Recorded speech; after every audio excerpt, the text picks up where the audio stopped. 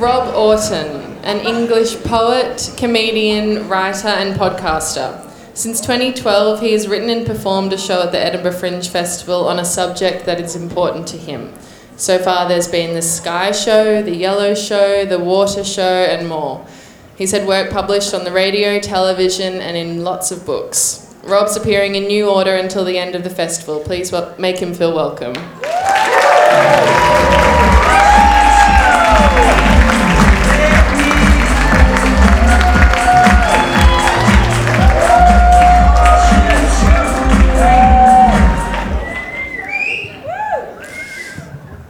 Good evening. This is about distance, and the title of this story is Jupiter, because that's a long way away. And I think one of my favourite things about writing is that you can create things that don't exist, and I did that in the way that I tried to think about me as a real estate agent on the planet Jupiter. So this is about that.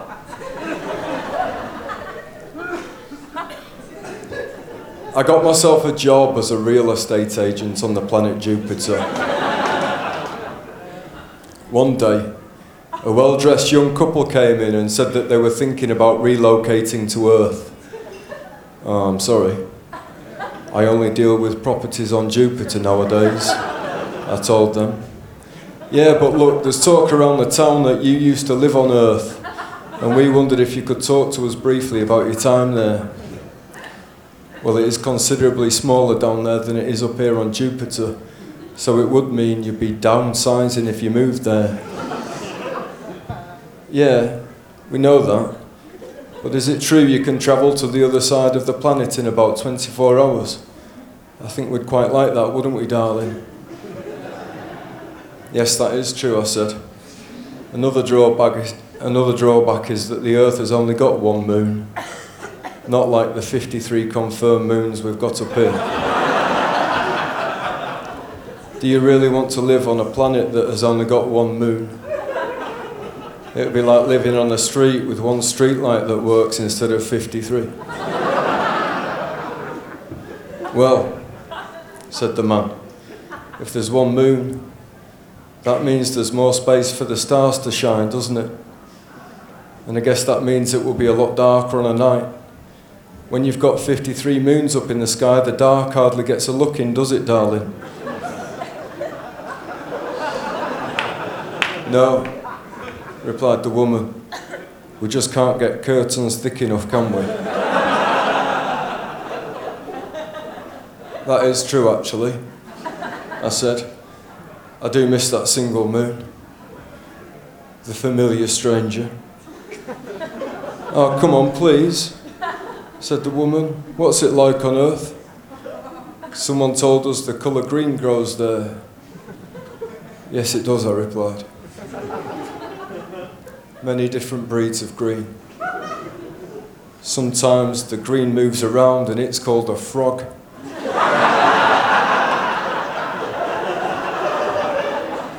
The lady's eyes widened.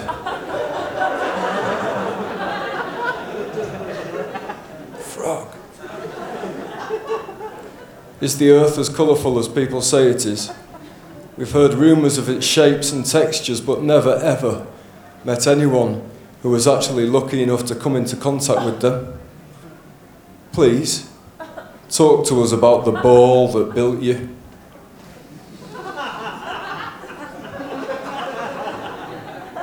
Look, it's difficult because when I was there, I didn't really talk to people about the fact/miracle that we were there. I just got on with my work. It was as if I was too busy for my own existence. The thing is, you get used to all this stuff being there, gravity, hot and cold taps, dogs, candlelight, because you're around these things on a regular basis. I found it strange that people had anything to say apart from wow over and over again, but you can't. The amazement just isn't sustainable. It became the elephant in the room for me. The room was my life and the elephant was the world I wasn't talking about as much as I should have been. can't believe I got used to elephants existing on the same planet as me. They were so big. And so far away from being arrogant. It's a real battle to keep the astonishment fresh for yourself. You see birds flying as soon as you're out of the womb, pretty much. So by the time you're a teenager, the novelty of a creature with feathers, blood and a beating heart flying through the sky has kind of worn off a bit. If birds and the sky were certificate 18 and we weren't allowed to look up until we were of legal age, then maybe we would receive the correct dosage of amazement.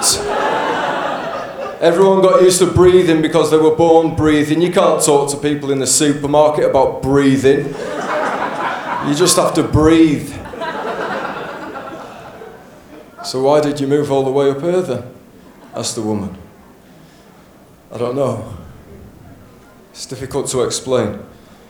I was so close to speaking to people on public transport and in lifts,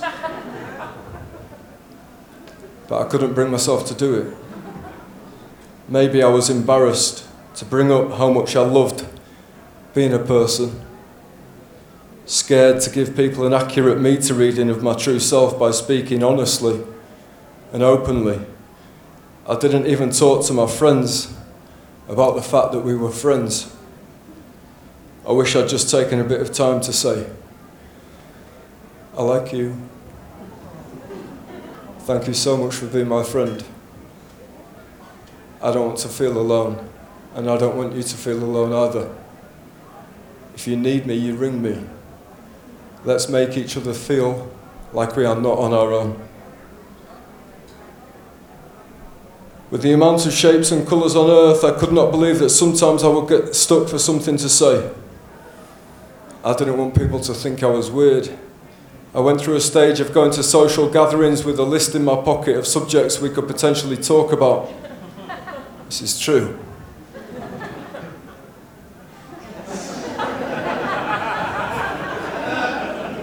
Vine-ripened tomatoes, tropical fish tank gravel,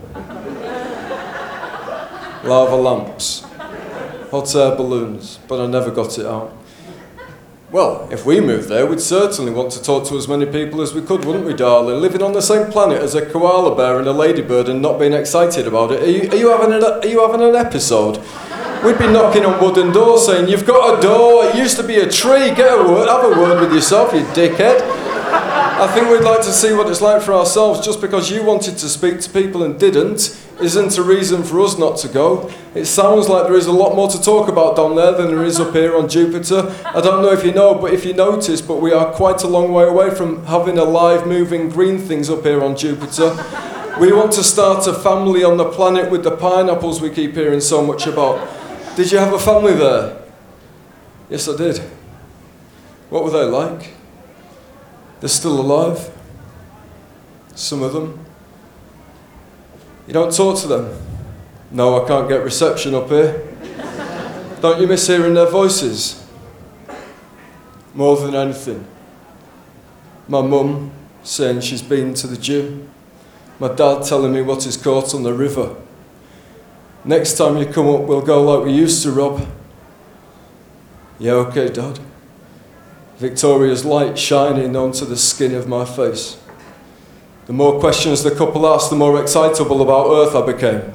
All the elements that had driven me away seemed to vanish. War, prejudice, corruption, and only the magic came to mind.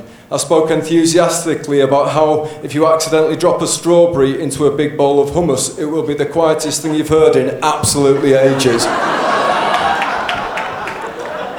And the song Strawberry Fields Forever, how I'd never really got what John Lennon was getting at until I realised he was saying strawberry fields forever, as in there's going to be strawberry fields forever. If people on Earth look after the planet, there's going to be strawberry fields forever. Children kneeling down in straw with strawberries round their mouths forever. We want to taste strawberries, they said. Me too, I replied.